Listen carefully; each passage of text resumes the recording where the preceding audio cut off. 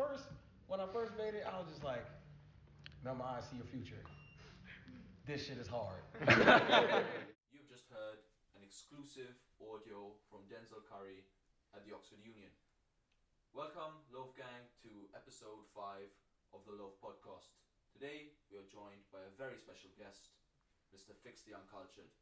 For this episode, we'll be calling him Fix. Fix the Uncultured is a hip-hop page known on Instagram primarily. He's got a following base of 10,000 plus, and he posts aesthetic pictures and reviews of music. I will give Fix the Uncultured a few moments to introduce himself. The Loafers are really excited for this episode, and I hope you guys are too. What's up, guys? Yeah, I'm super gassed to be here. I mean, I never thought, like, back when I'd started the page, that I'd be recording a podcast with Oxford students here at the studio, and yeah, it's crazy. I mean, I was excited, but I think you should be excited, actually. It should be the other way around. What a privilege to be with Oxford students, you know what I mean? Exactly. 100%. We're just going to crack open some Stellas, as per usual. What's the time? It is 7:46 p.m. The date is the 23rd of February. The time is GMT on a Thursday. The time is not GMT. And we're cracking our 9th Stella of the day. It's squirted again, mate. Oh, I squirted all over you and your laptop, but it's chill. I mean, Fix came to Oxford about a week ago. He's here on exchange from Malta, where he hails from, where I hail from, and he's a good friend of mine from back home. Fix is here at Oxford Brookes University, and he decided to join us on this podcast. We're really glad he accepted our invitation, and we hope he can divulge some important and interesting hip-hop knowledge for all you listeners today. Yeah, I mean, thank you for having me. You're welcome, man. Of course, bro. Welcome. Of course. Yeah. Even if you are from Brookes. Yeah, let's not get onto that. Yeah, so for the listeners who don't know, Oxford Brookes is sort of like a second's maybe a bit biased, but it's the second university in Oxford. It's sort of like one you can go to. It's in the same city, and it's different. And there's a little bit of beef. People say Brookes or Books. Are you from Brookes or Books? We're from Books. He's from Brookes. So just so people know, because people tend to think Oxford is like one big thing. I mean, on the flip side, I also think Brookes people are probably a little bit cooler, hence why we've A got little bit more fun. I don't think you would find a page like Fix the Uncultured. I think we're more interesting. So. I think we're more interesting. What do you think, Fix? Are the Oxford students more interesting than the Brookes students? Well, you've been around Oxford students for, months now, and the first week that someone from Brookes is here, I mean, I got an appointment with you guys. Yeah. Maybe that's the page, think though. that I proves think the we point, wouldn't bro. just invite... We wouldn't like start a podcast and be like, guys, we're so excited. We've got an exclusive with a Brookes student today. You know, we said we got an interview with Fix the Uncultured. So I think that speaks for good itself. stuff, man. Your page is really exciting. But before we get into your page and the meat of that, we really wanted to ask a little bit something about more personal. Coming to Oxford, it's a new experience for you. What would you say is the most interesting or annoying or cool stuff that's happened to you since you got to Oxford? I've got one idea, bro. I mean, well, this is my first time studying and living abroad, so it's kind of a big change for me, but I feel like I've seeped into it quite easily, you know, it's not hard. I mean, I'm surrounded by good friends and whatever, so it's quite easy. I mean, But- you had a bit of room trouble, didn't you? Yeah, I mean... Oh, yeah. So, yeah, my bathroom decided to flood. Wait. Sorry, what did it flood with, though? Yeah, the drains had a big problem. I just literally woke up and found my bathroom and carpet just covered in shit. Oh my god! Oh. Disgusting. Do you still sleep there? Huh? Do you still sleep in your room? No, they sorted it. I contacted the reception. They just did like a sorted deep it clean. straight away. I would imagine. Like Classic Brookes. How could you stay I there? still have the humidifiers in my room, and the Oh issue my was over God. like a week ago now. That's They let crazy. me have them. That's crazy. And there's also a funny taxi story that you told. Would you like to divulge a little bit of that story? Yeah, so okay, picture this. It's 4 a.m. after a night out, and I'm going back to Brookes from Christchurch, and instead of catching an Uber, Lucas advised me to just get a cab from up the road, which I did.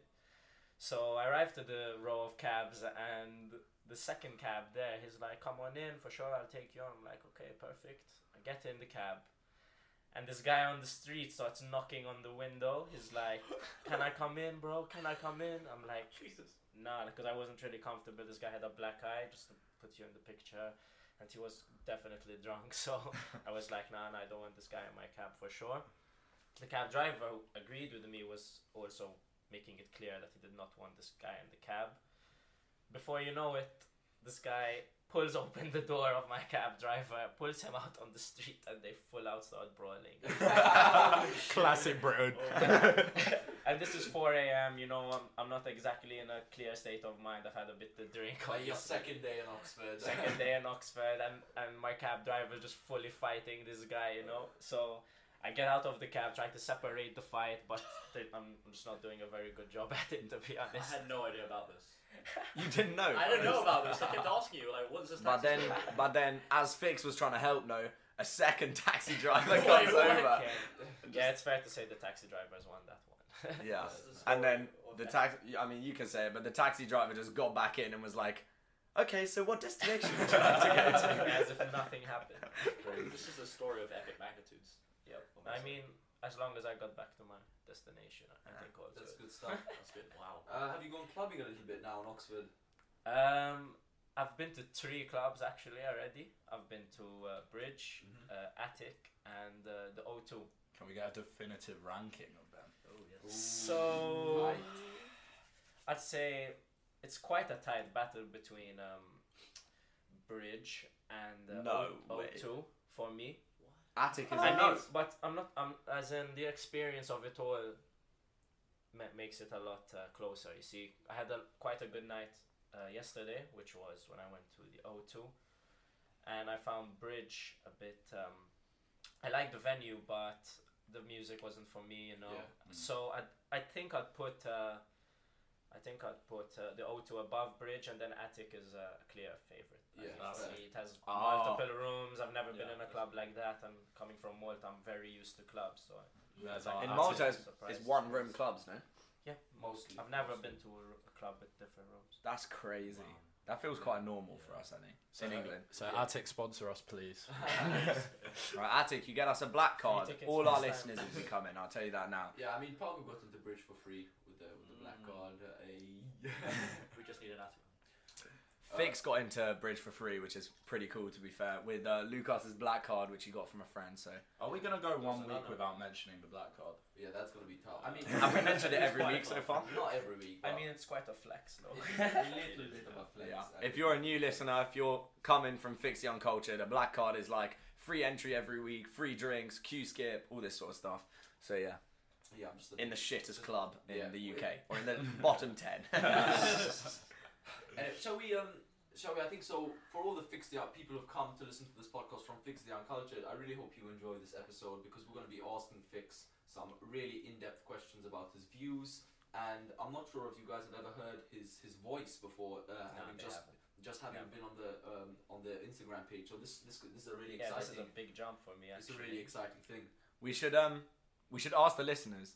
Yeah, we should ask the listeners. Where did you think Fix the Uncultured was from? I feel like Malta definitely was not the They answer. will have no idea. I mean, my guess is that they'll think I'm from America or US based on my music taste, but Yeah. I mean, yeah, how did definitely you not Malta. How did you get into that music? Yeah. how did you even come up with the idea for Fix the Uncultured? Okay, so let's take it back around 3 years now, maybe even 4. COVID, lockdown, everyone stuck in their rooms, very bored, nothing to do. And I'm just lying there on my bed, and I'm like, man, I should really start a page.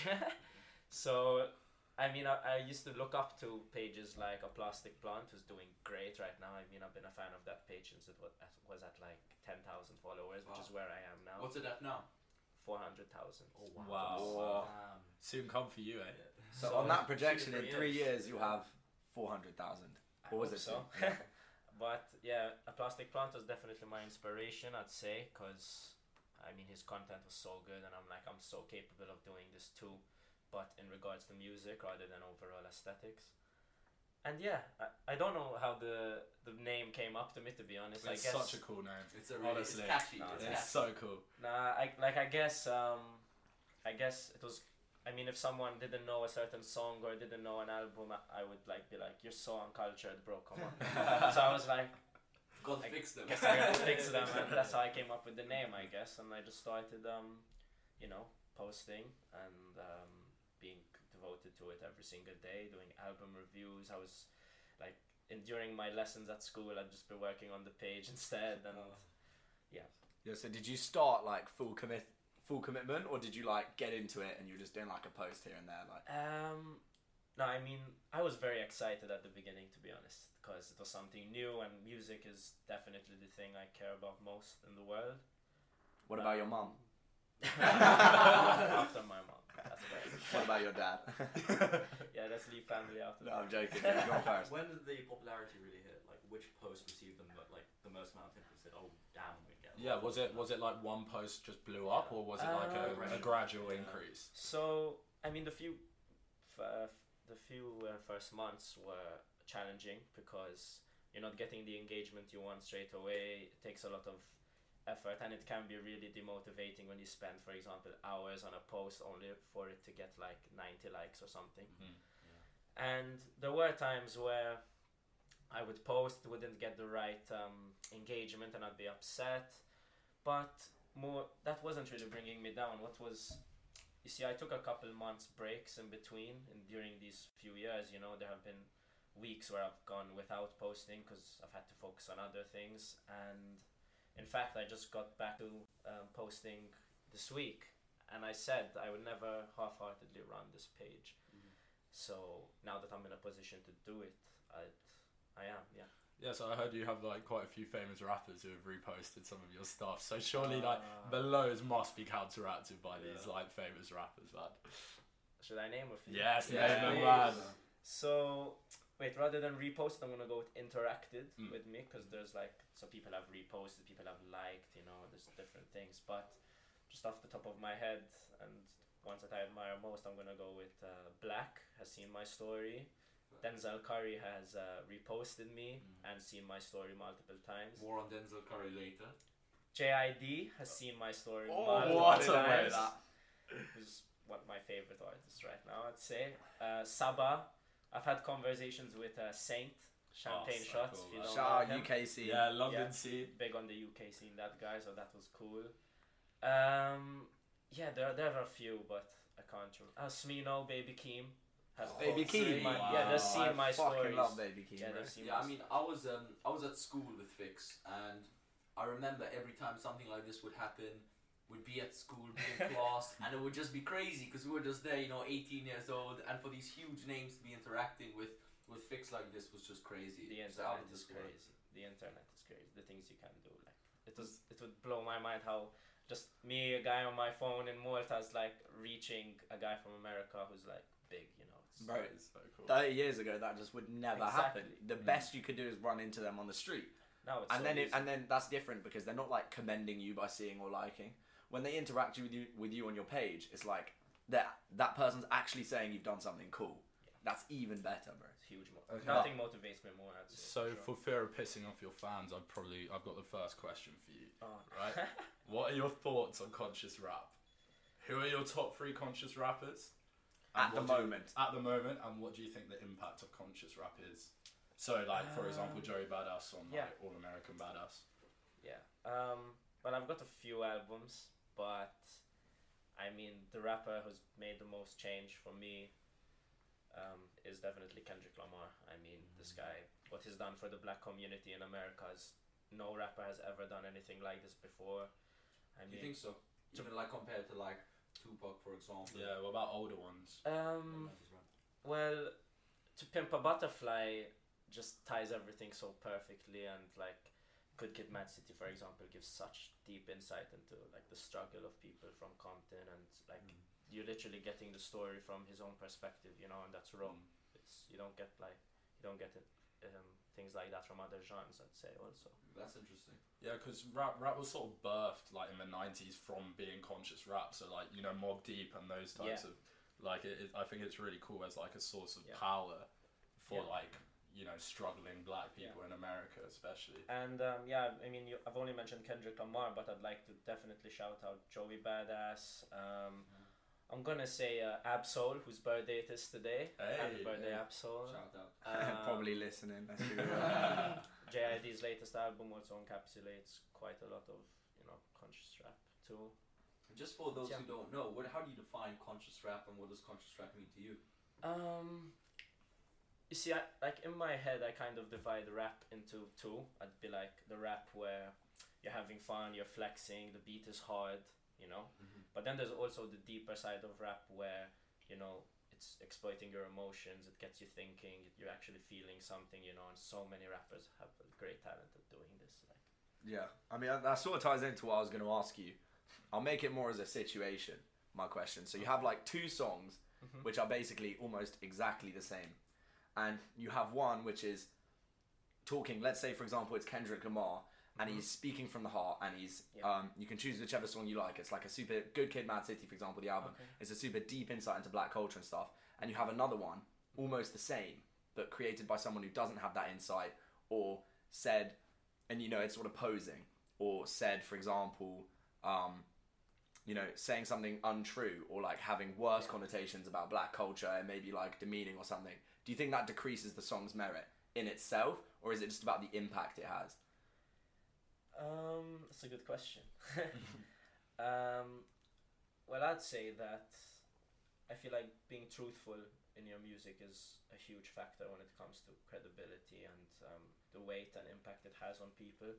So if someone is talking about experiences that they've gone through, then just you have a moment to think to yourself, you're like, wow, this is real, someone actually experienced this, and they're like explaining it so well through this music, and that makes a song great rather than good to me. Yeah. Oh shit. Whilst a song where a guy is just like speaking a bit hypothetically, it can still be a good song, but you don't value it as much, I'd say. Have you heard of Dax? That he's like, no. He's some American rapper, and to me, it's very like he tries to talk about social issues and stuff, but it's very much I feel like there's a feeling about the truth.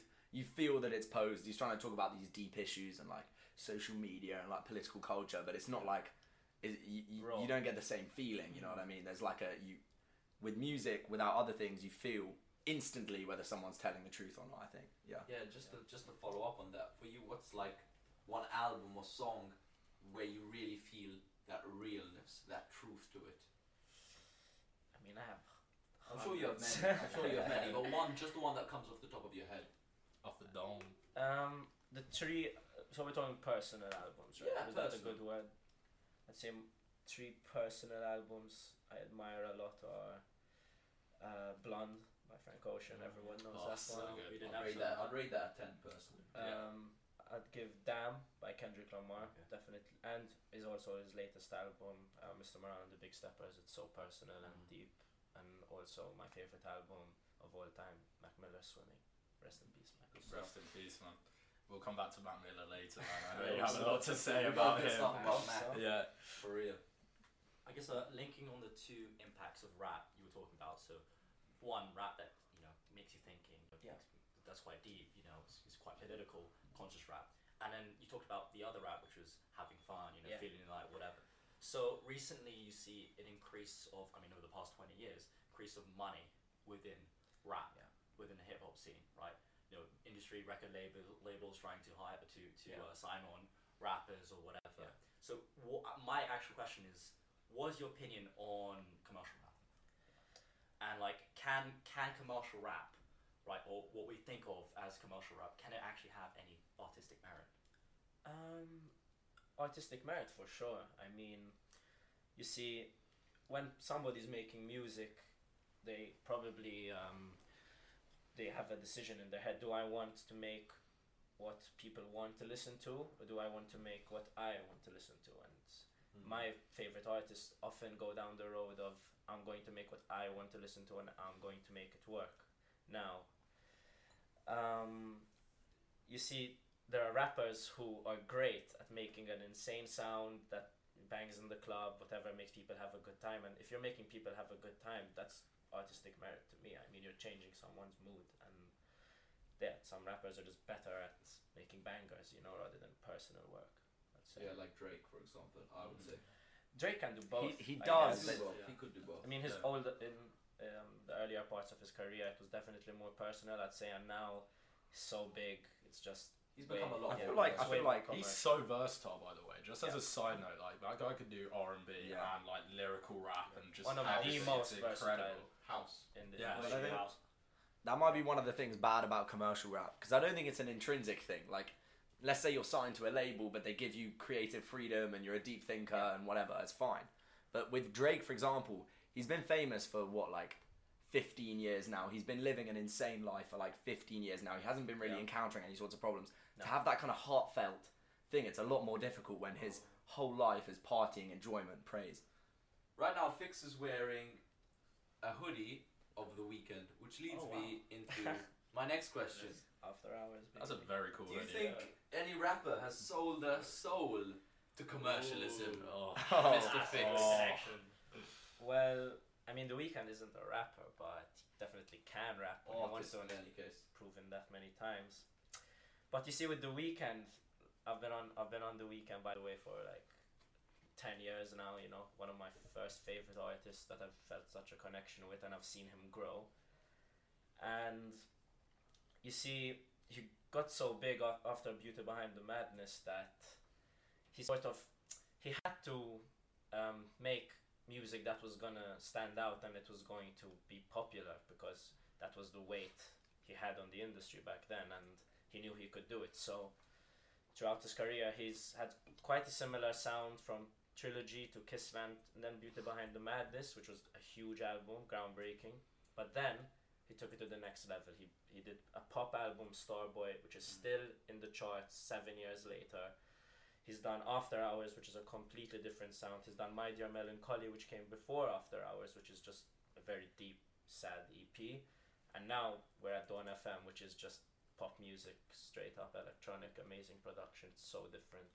Yeah, so good. So would you say that the fact that he's become more commercial now, has he become more commercial? Has he become less, for example, less real? Has he become less real? I don't think so. You don't think so? You see what this guy is the first in the world in streaming, and he didn't get to that position by becoming commercial and selling his soul. He came on that position with releasing music that he wants to make. You know, look at Dawn FM. I never imagined The Weeknd to make an album like that, but it works so well. He can do it so well. Okay, that's interesting. But do you think then there are any? What artists would you say has sold their soul to commercialism, for example? Just leading off that. His followers are gonna hate him for this. What's he gonna say? Name and shame. I mean, Drake definitely has become more commercialized. Like, 100%. when I think of my favorite Drake albums, I think of the ones that came out, 10 years ago, not the ones that came out recently. But Drake's just, no disrespect to Drake, because there's still great bodies of work. But, yeah, rappers do sell their soul. Yeah, Scorpion for me is, in Drake, like the biggest example of that. It's a good album. I was like 15 maybe when it came out, so I loved it. But looking back and listening to it now, it's all quite like cheap. And that's not in the sense that it's not like, oh, it's cheap, I would enjoy it here, but it hasn't got the deepness. It's like the commercial, you can almost hear, and it kind of like ruins your enjoyment of it. It's like, yeah. So in fact, like, I remember Denzel Curry speaking about this last year, because it was the year Donda and I'm not sure which album of Drake it was, but yeah, he was talking about possibly Honestly Nevermind and Donda. It was Certified Lover Boy and Donda, and he's saying these two guys are like the biggest names in rap. They have the best like producers at the tip of their fingers, and they've released quite disappointing albums. I mean, that's an example of not putting in your heart into a project, I feel, and the results of it show, because none of the songs on that are charting right now. Talking about Denzel, I feel like this is a good opportunity now for all you guys to hear some exclusive audio that we have from Denzel Curry. Basically, Let's go. I was at the Oxford Union a few months ago, and I got the chance to meet Denzel Curry, and I asked him two questions, one of them based around mental health, and one of them was a question that Fix the Uncultured sent through me to ask Denzel. And Thanks we're gonna again. play we're gonna play the first clip for you guys. We'll discuss it a bit, and then we'll move to the second clip and see what we have to say about that. So this is the first clip where Denzel addresses mental health. Nah, just basically, I'm making a video on mental health and union speakers addressing mental health, and I was wondering if you had any advice for people who are suffering from ill mental health, because I know you're an advocate for that kind of thing. I'm an advocate for it because I was just pretty much my whole life I was dealing with kind of turmoil and things that I was dealing with internally, but it was coming out externally. Excuse me. It was coming out, and I didn't understand like where it came from, where this anger came from, where sadness came from. But I started to piece everything together when I was going through therapy. So I'm an advocate more so of like going to therapy and trying to figure out what's your base of like what you're trying to figure out with your life. Because if you don't, you just gonna end up in situations like how R. Kelly is in his situation, and all these guys are in their situation because they never really got the chance to deal with their mental health. And then all these things start popping up, and then you realize certain things about their past, and then it's too late because they didn't understand at the time, and it becomes their person. So I'm an advocate for it because it could prevent you also from doing something stupid, but also helping you like project yourself on the right path of where you need to go in your life. So we just heard from Denzel. Fix, how do you respond to that first clip? What a guy, man. Thanks again for asking him such a good question, because Denzel is like quite an advocate for this, as he said. But yeah, I mean, mental health in rap right now is being really, really pushed forward, and it's such a good thing, because when you're hearing your favorite artists talk about their problems and, you know, the stuff they have to go through, you really realize like, damn, I'm really not alone in my struggles. And so hearing the way that they get through it and seeing the consequences of people who don't go through it, you know, and suffer from it. I mean, look at Mac Miller, you know. And people also, I feel like, since rappers are so famous and they have almost everything they want, it kind of shows how mental health just impinges on your situation. It's not a situation related thing, which I think is quite a stigma, because people say like, oh, but you have a good life, like. Yeah, I mean, I'm a huge advocate for mental health, and I've done some work around that, and it was really great to hear Denzel speaking so openly and so poignantly about the subject, because obviously in that rap scene there's a lot of the time stuff like violence does come from ill mental health. I think this is quite a poignant topic because, like, us as Loaf, I think all of us have struggled, like, at some point in our pasts and presents, like, with certain mental health issues. And I feel like we don't talk about it enough, but we're very open about it with each other. We are. I'd say, which is important. It's very nice. But I was gonna ask you about like Juice WRLD and Mac Miller, because obviously they both like overdosed on drugs. Yeah. I feel like the use of drugs, it sort of coincides with mental health issues within rap. Or follows from a lot of the time. Yeah. Well, I mean, rap, it's known by some people to glorify drugs, which it does, you know. I mean, rappers. what's that Future line, bro? Where he's like, I feel like a superhero off the lean or something. It's one that's famous around. I mean, yeah, it's popular. I mean, we all listen to bangers and they all talk about doing drugs and killing or whatever, and we're like, wow, that's so cool.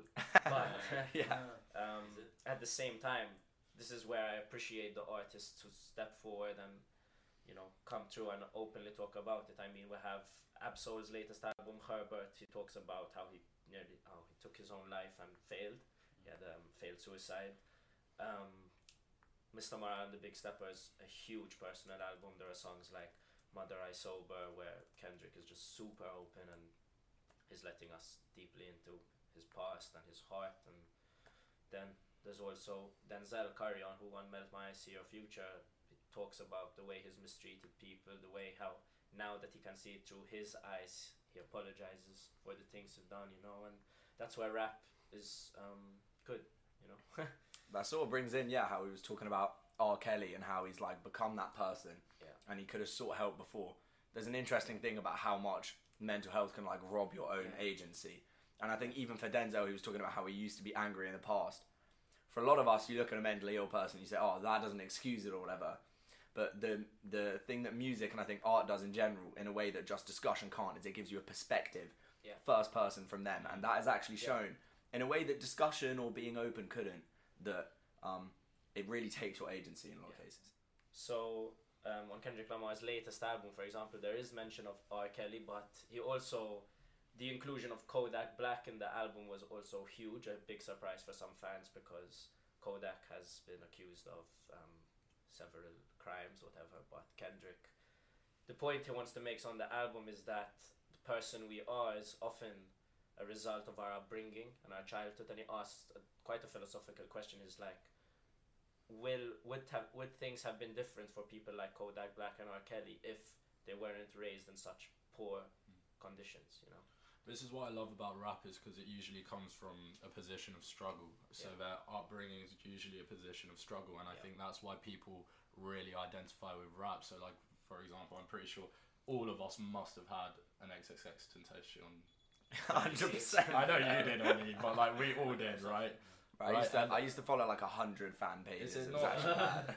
Is it not crazy how, like, at the age of 15, we're identifying with this guy's struggle? Like, you know, Jocelyn Flores is like So real. crazy. But there story, was- isn't it? There was a thing though, like, in and around the people that I knew, with like almost wanted a problem I see slightly is with X specifically. What I remember is people like sort of wanting to identify with that, and 15-year-olds sort of seeing them as depressed and getting into that thing. I think like in a lot of ways life imitates art, and listening to X all the time, if you're not already in that state and it's not a consolation thing, that can be really bad for you. I think you have to use it wisely. But it is a testament to how good X was as an artist in that. That's so true. Is that he actively like sways your feelings and it makes Your you whole depressed. life, bro. Yeah, it's crazy. By just his music. Bro, at the same time, like, it sort of, when you're that age, 15, and you're listening to rap, like, I don't know what you think, like, whether there should be restrictions or not, but a lot of people who I knew glorified, like, I don't know if you've heard, you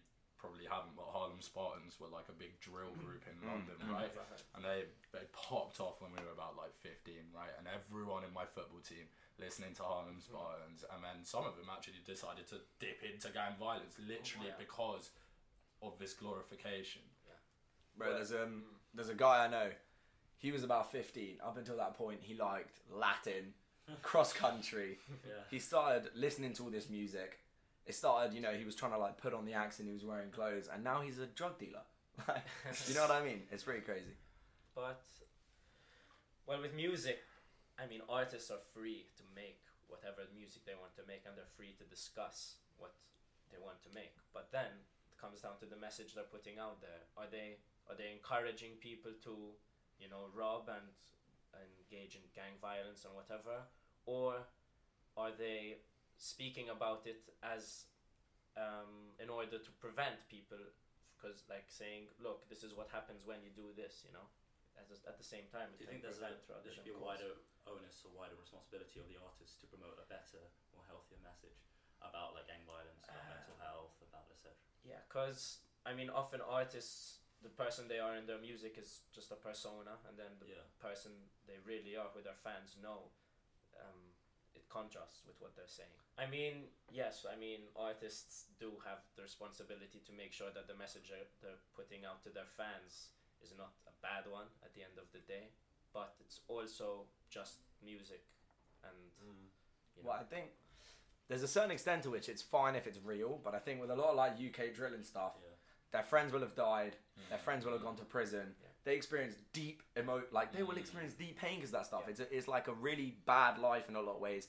You nearly die loads of times, and all they're saying is, "Oh, free him up," or they're saying, you know, this and that, and they're not going into the whole reality of it. I think as long as you put the reality across, which is your responsibility, then if people take it the wrong way, that's kind of their fault. I think the problem's in its interpretation, right? Because these people are coming from a place where their song is actually an attack on the gangs that they're beefing with, right?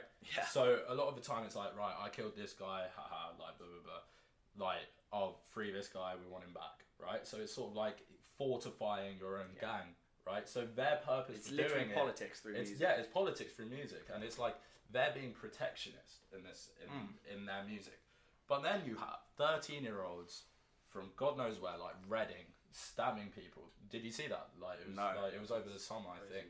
There was like this 13-year-old who stabbed someone over like stealing his girl or something. It was something crazy, and I thought, right, if drill wasn't about, that would not happen.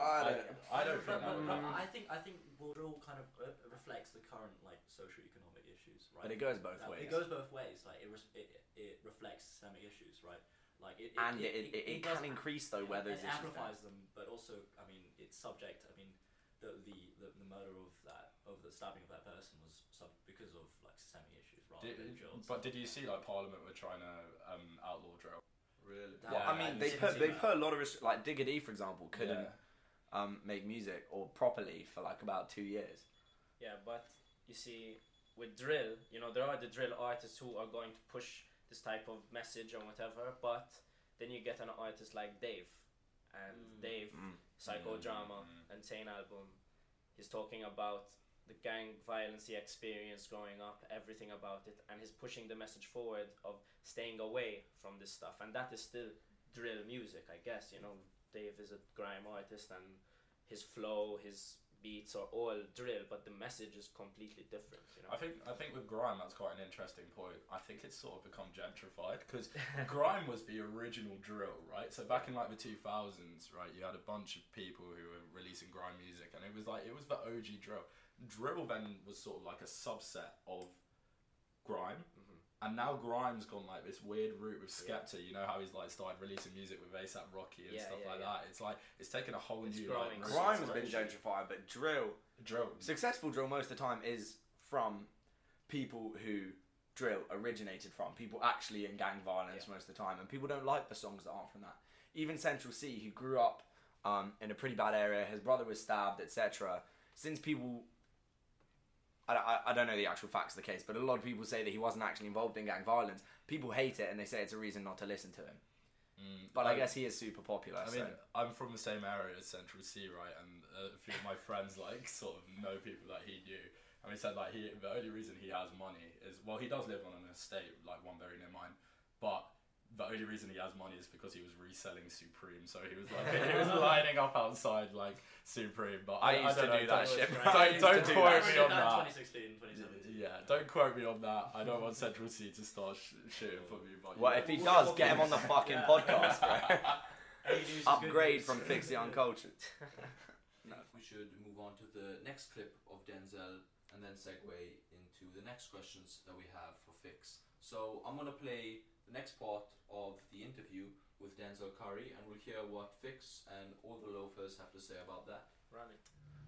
Yeah, my last question is on behalf of Fix the Uncultured. So it's an Instagram page, and you reshared it. So he's my best friend, and he's got an Instagram page, and you reshared it on your story, his post. So he was super gassed. I don't know, I think it was like some review of your music or a picture of you. He's like, it's like an aesthetic picture, and he was really gassed I was meeting you. So he wanted to ask if you could explain the meaning behind the title of your latest album, Melt My Eyes, See Your Future. Well, that's easy. You know, at first, when I first made it, I was just like, melt my eyes, see your future. This shit is hard. Good stuff. After that, I was just like, okay, then as I kept working on it, because I came up with the name first, I came up with the aesthetic, like the Japanese lettering, all that stuff. I came up with all that stuff first. But as time progressed and I was like working on the album and like working on the music, it was more so about, all right, this is about awareness. But it sounds lame to be like, I'm gonna name my album Awareness. Yeah. Like, I'm not gonna name my album Awareness. That's corny. So as it kept going and going, I was being more aware of myself and more aware of the things that was going on around me, and more so paying attention to how I feel, because that's how I ended up making the album. And then it was just basically I had to come to terms with a lot of things and, you know, see the truth about myself with my flaws and everything that I was dealing with, and seeing the flaws of the world, because everybody was trapped in quarantine. So if something's in your face, it's in your face. You can't help but see it. So the whole title of Melt My Eyes, See Your Future was melting the perception of what people think they see and actually see it for what it is. It's like, oh, that color's red. And somebody like, no, I think that color's red. No, cut that off. That color's red. You know what I'm saying? It melts the perception of like what you see and like how you view yourself and how you view the world. It's right there in front of you. That's what was like the main thing, you know? And to see your future part, it was more so of like see where you're headed, you know? So you gotta see the truth, and then you gotta see where you're headed. If you can see the truth, you're gonna go on a better path. If you can't see the truth, you know, you're gonna go constantly and like move blindly, and then you might end up into a trap with some bullshit. So that's Thanks, man. Appreciate it. Cheers. So we've just heard that exclusive footage from Denzel Curry. Insane. Never heard before. Never heard before. Fix, I asked him your question. I asked on your behalf. What do you think about his response? And what do you have to say about Melt My Eyes, See Your Future, the album in general, and the songs on that album? What an album, bro. I mean, I haven't got the chance to release like my top 10 albums of 2022 yet, but it's coming next week, by the way, as a post.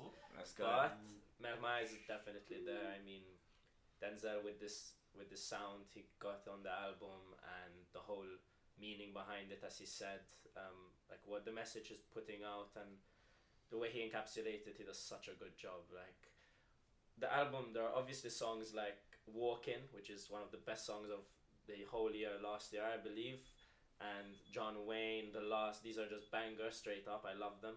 But then there are also songs like the intro track, Melt Session 1, and Mental, which are super deep, and I love them so much for what he's saying on there.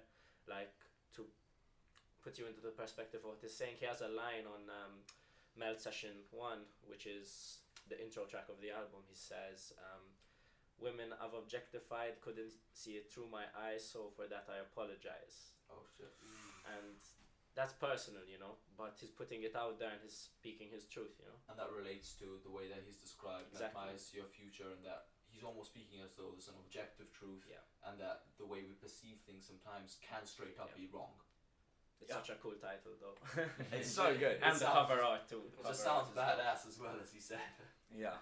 I mean, like, the idea is sort of what we were talking about how music allows you to just see through that first person perspective. He's almost subverting that, and like the whole point of the album is to allow us to drop perspectives, and that's just something that, even though if I think it's ultimately unachievable, it's so cool. Fix, how do you think he's changed since Taboo? Because Taboo was such a like grungy album, you know, like the whole aesthetic, the black and white, the clown like shit. It's so crazy. Denzel, he kind of like has a different persona on every single album. Like you can really see the differences. Like there's Zoo, and there's Taboo, and there's now Melt My See Your Future. It's so different. It's like almost a different artist on each of the album, but he does such a great job with all of them. Apparently he freestyled all of Zoo, because I chatted to him there. What? No way. He told me that he freestyled all of Zoo. And they're not easy beats to freestyle to either. And he probably said some pretty cool shit on there as well. But that adds to the persona that's in Zoo, right? That's more of a sort of like... It's on the come up, it's flexing, like, you know. Exactly. Zeltron. If we scroll back a little bit, right, we were talking about, you know, rappers and mental health, etc. I want to talk a little about your interaction with AJ Grant, and because you said that he liked one of your posts, and you had a chat with him in Instagram DMs.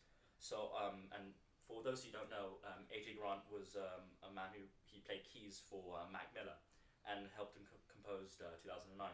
So, can you tell me can you tell us actually a little bit more about your interaction with AJ Grant? So and how do you feel about this?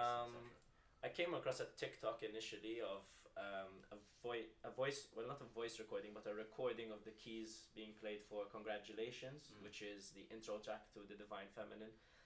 And these keys on the song are special, you know, they're kind of iconic. Like one of my best friends, Victor, he literally learned the whole song on the piano, and I had no idea who AJ Grant was at this time. So this week he liked one of my posts, and I sort of recognized the name because I had seen it on a TikTok, and I looked at his profile and I found out that he was the guy who played the keys for Congratulations of Mac Miller. Mac Miller loved it, so he told him to go into the studio 2 weeks later, and they made the song. And also 2009, which is the song prior to the outro, I Swimming. love that song so song. much. So good. Like, might be my favorite. That song's a 10, instant 10, one of Mac Miller's best ever songs. So AJ Grant was asked by Mac to compose an outro for 2009, so he spent a lot of time with Mac in the studio doing that. But in the end, it turned into the intro of the song. It was so good, he's like, I have to put this at the beginning, you know. That's so cool. That intro is what genuinely I Violins, love that song so. bro, it's smooth.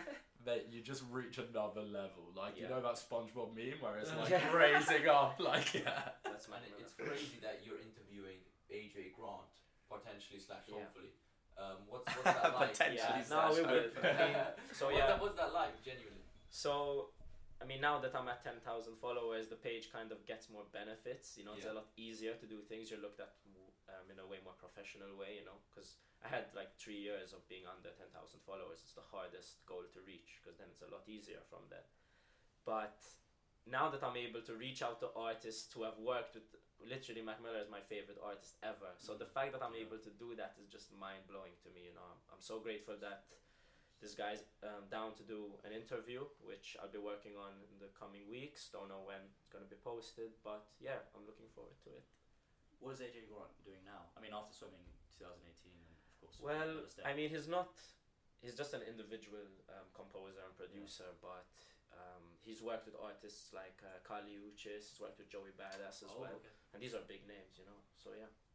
How do you feel about the difference between circles and swimming? Do you think there's a difference? Which one's better?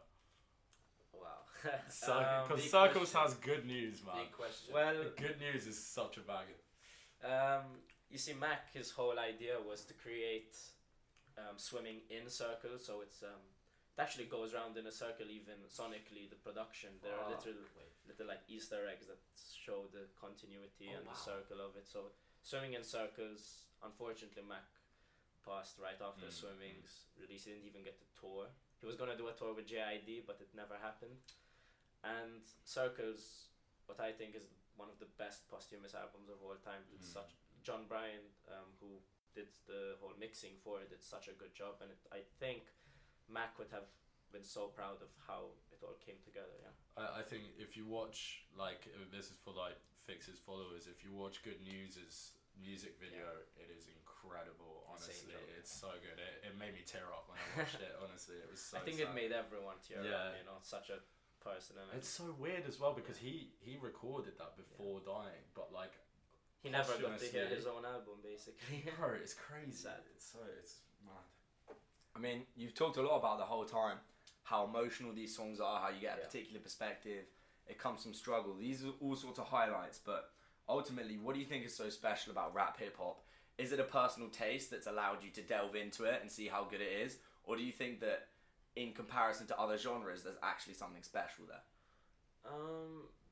I mean, when I grew up, you see, my dad pushed me a lot into old music, and I used, like, the first album I ever heard beginning to end was Dark Side of the Moon on my iPod Nano, you know, when I was like 6 years old. But my elder brother, he loved like J. Cole, he loved Lil Wayne, he loved Eminem, and he kind of put me on to that direction of hip hop. And you know, I was the kid always with the headphones in. You know, I've been listening to music every single day since I've been alive. Like, I used to do that with Eminem. People used to make fun of me at school. I'd have my headphones on. I'm like 13. Everyone's had an Eminem. Everyone's playing football and I'm sat down. Yeah, I had an Eminem phase like when I was 12, 13 as well. You know, crazy. Lose Yourself was the one song that I used to listen to. I used to know every song on the bus to rugby at school. Crazy. I would just have my headphones in and I'd be singing it like this.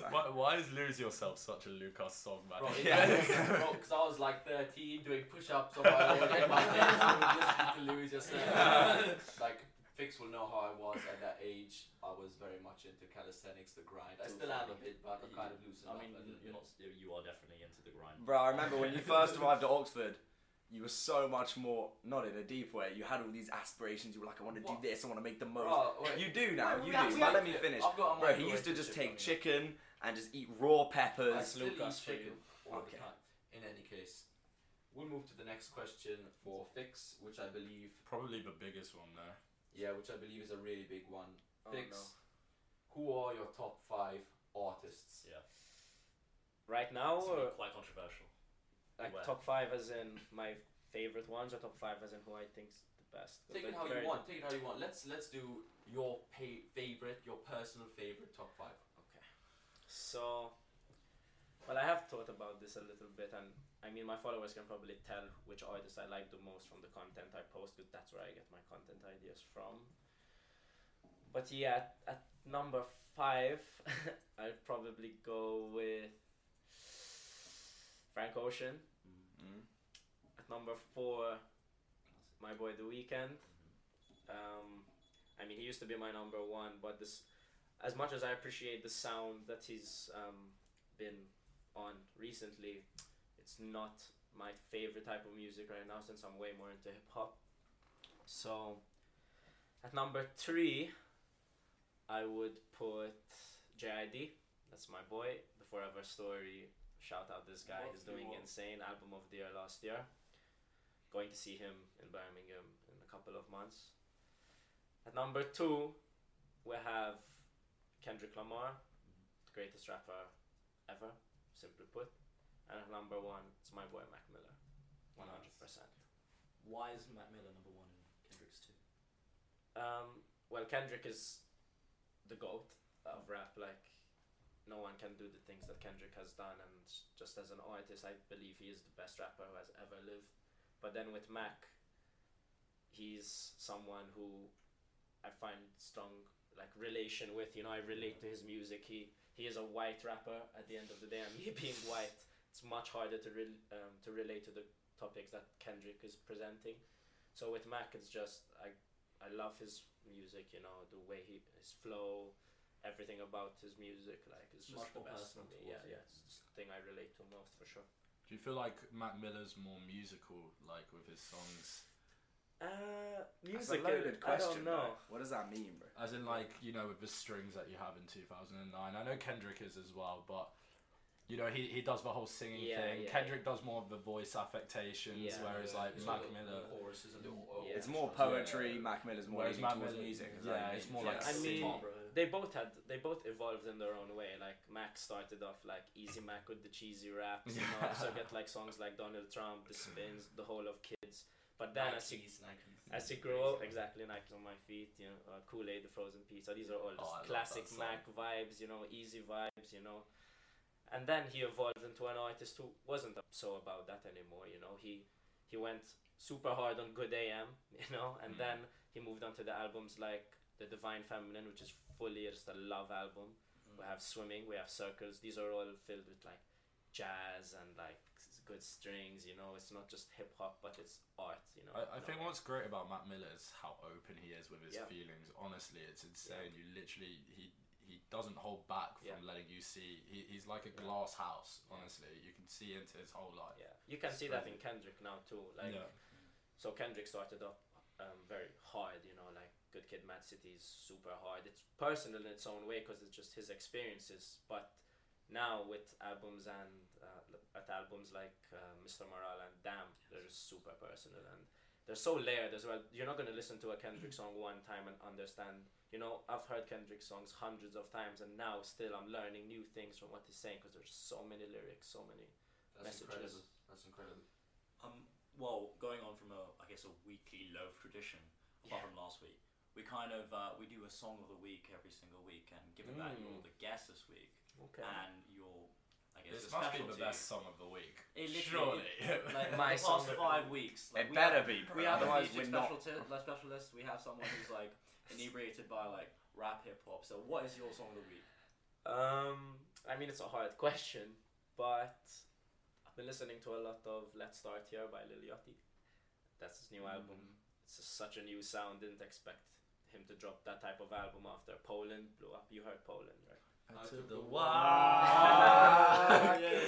To Poland. Exactly. Well, I was planning on going back to Poland and just taking a walk back. It didn't materialise. I'm going to Egypt, so I'll take a walk to Egypt, bro. Fuck Lil Same Yachty. thing. You don't know it's about lean, though, right? Yeah, but I don't own any lean, but I'm taking a I hope not. Yeah, it's what's it called? Wok. Oh no, I'm thinking of Activist, but what's the other brand what's the full name of Wok they always talk about? It's Bro, I'm not really. I don't fucking know either. We're not lean takers. But I love Michael Syrup. So what's the song of the week So- of that album? The song of the week is "Drive Me Crazy" Okay. by Lil Okay. Yachty. Shall we listen to a little snippet of that and go. then hear what we have to say? Let's go. I just can't walk away, you drive me crazy. I lose it, and I wanna be where you are. I just can't walk away, you drive me crazy. I lose it. Imagine me circling through life without a piece of you. So, Fix, we've just heard from Lil Yachty. What do you have to say about that little snippet? How do you respond? Bro, it's such a good song though. I didn't expect Lil Yachty to go in this direction, as I said before, but it's done such a good job with it. Like artists like Tyler the Creator, for example, he went out of his comfort zone and just made Igor, you know, and The Weeknd in some way with Dawn FM just changed direction completely and releasing a new type of music. And this is what I meant by artists making the songs and the albums that they want to make, you know. Lil Yachty, he said that he put so much effort into this album, it's his favorite album. And so with this song, Drive Me Crazy, it's just... Well, shout out Diana Gordon, first of all, for the vocals she does on this song. It's crazy. I don't know much of her solo work, but she's worked with like Beyonce. She wrote Bad Habit by Steve Lacy. Oh, wow. No way. She does a lot of work with other artists. And with Lil Yachty here, it's just a song about, you know, two lovers. They just can't stay away from each other. Like, I'm sure everyone has had that feeling. That kind of ruins it for me, the Bad Habit thing, by the way, going back to It that. does. That kind of ruins a song for me. Why? Because the thing we were talking about before, the truth and stuff, coming from the song, the fact that he's singing it and you see that song through Steve Lacy, I can't see it through him anymore, you know what I mean? I mean, it doesn't necessarily mean she wrote all of the song. Yeah. But yeah, she definitely contributed to it. Yeah. Have you heard that thing where it's like girls who runs the world? It's like apparently like 20 people collaborated on that. It's like Really? Bohemian Rhapsody, one artist created it, and then it's like Girls Who Run the World, which is like completely the exact same lyrics throughout. It's like 20 people worked on it. It's just like a meme. So But going back to Lil Yachty, you can also see the artistic influences like Pink Floyd. It's so clear on this album. Bee Gees on this song. Bee Gees. The chorus It's- is so Bee Gees. Like, exactly. That's exactly. It literally sounds like that. And this is a rapper, you know, we're talking about. This guy made Poland, like, you know, don't expect this to happening, and look at him, he did such a good it's job. like this musical diversity, I think, adds a lot of value to an artist. That ability to switch it up, which I think is also... And it takes so much confidence, bro. Yeah, which you can see in The Weeknd as well, and in Drake, which is why I also value that they kind of go against the grain sometimes, even if it makes people follow them a bit less. But with Lil Yachty specifically, it's like a lot of people saw him as, it was like some of them changed direction, The Weeknd changed direction, but he was seen as an artist with like substantive artistic merit, like they were like properly deeply artistic songs. And Lil Yachty often was like you were talking about, the kind of flexing fun song. So to see it from him, it's an upgrade in a way it isn't for others. Yeah. I think with all of those Lil rappers, you know, Yeah, I feel like yeah. the minute you have Lil as a prefix to your like name, Lil Baby It's- though, Lil Baby. Lil Baby, but you've got Lil Pump. Honestly, Yeah, he bro. ruins it for me, man. I'm just gonna speak about this for a sec, cause like J. Cole has a bar. He's like, I'm fucking with your funky little rap name, like referring to the Lils, and he's basically dissing Lil Pump and saying, if you keep on going in the direction that you're going, like I hope you're not as smart as you look. He tells him, and now Lil Yachty today just got announced that he'll be performing at Havana. Lil Pump. Sorry, Lil Pump. Lil Pump will be performing at Havana in Malta, which just shows That's how low. downhill his That's career awesome. has gone, and It's a it's shit full club. club. Just a shit club. Bro, bro. honestly, it's the same with Tekashi Yeah. 6ix9ine as Oh. well. Like, That's all one of my different, favorite bro. rappers. That's different. No, like, but he like- fucking went to prison. No, Yeah, yeah, Lil but Pump also is just Tekashi shit. 6ix9ine was always they all occupy the same space in my head. Like, just Yeah. that weird, like, gimmicky, like, I still kind of like it sometimes. Ah, I'm not really? gonna lie. I mean, it's Bro, pretty for the good fun, too. like, what's that song? I Love It, Kanye and Lil Pump. It's the deadest song, but it's just so fun. Like, you hear it and it's just fun. I love it. I Really really, characters. I enjoyed that song of the week, and I think it's one of the best ones we've had so far, to be honest. Yeah, close. And which brings me to one of our concluding points. Thank you, Fix the Uncultured, for joining us. You really brought a different aspect to the Loaf podcast. A different It's vibe. been a pleasure. Different The vibe, first yeah. guest I've been on here, I'm honored. It's been an amazing episode. We've heard some really unique perspectives, and it's brought out, I think, a new aspect to Loaf that we hadn't seen before. I really hope the listeners can appreciate this episode. Those who are OG Loaf fans, those who have come from Fix the Uncultured. and- OG, we started about 3 weeks ago. Yeah. OG mean your family. Everyone's OG right now. Yeah. In any case, Fix the Uncultured. You've heard it here first. Thank you very much for joining us Thanks on this so much, episode. guys. And if you're a new listener, stick around so then you can say that you listened to us when we were new and we were small. And when Fix the Fix the Uncultured. Uncultured was only Same at for Fix the 10K. Uncultured, bro. That first 10k, that was the easiest. Do you have any concluding remarks, Fix the Uncultured? No, it's a pleasure to be here. I'm so grateful for you guys like deciding on me to be your first guest. You know, a Brooks student. Good job. But yeah, That's all I have to say. Thank you so much for Alright, joining thanks, us. Thank you. This has been Appreciate episode 5 of the Loaf podcast. Signing off. See you in a bit, bro. Well, that's easy. You know, at first, when I first made it, I was just like, now my eyes see your future. This shit is hard. Walking with my back to the sun, keep my head to the sky. Me against the world is me, myself, and I like daylight. Got in touch with my soul.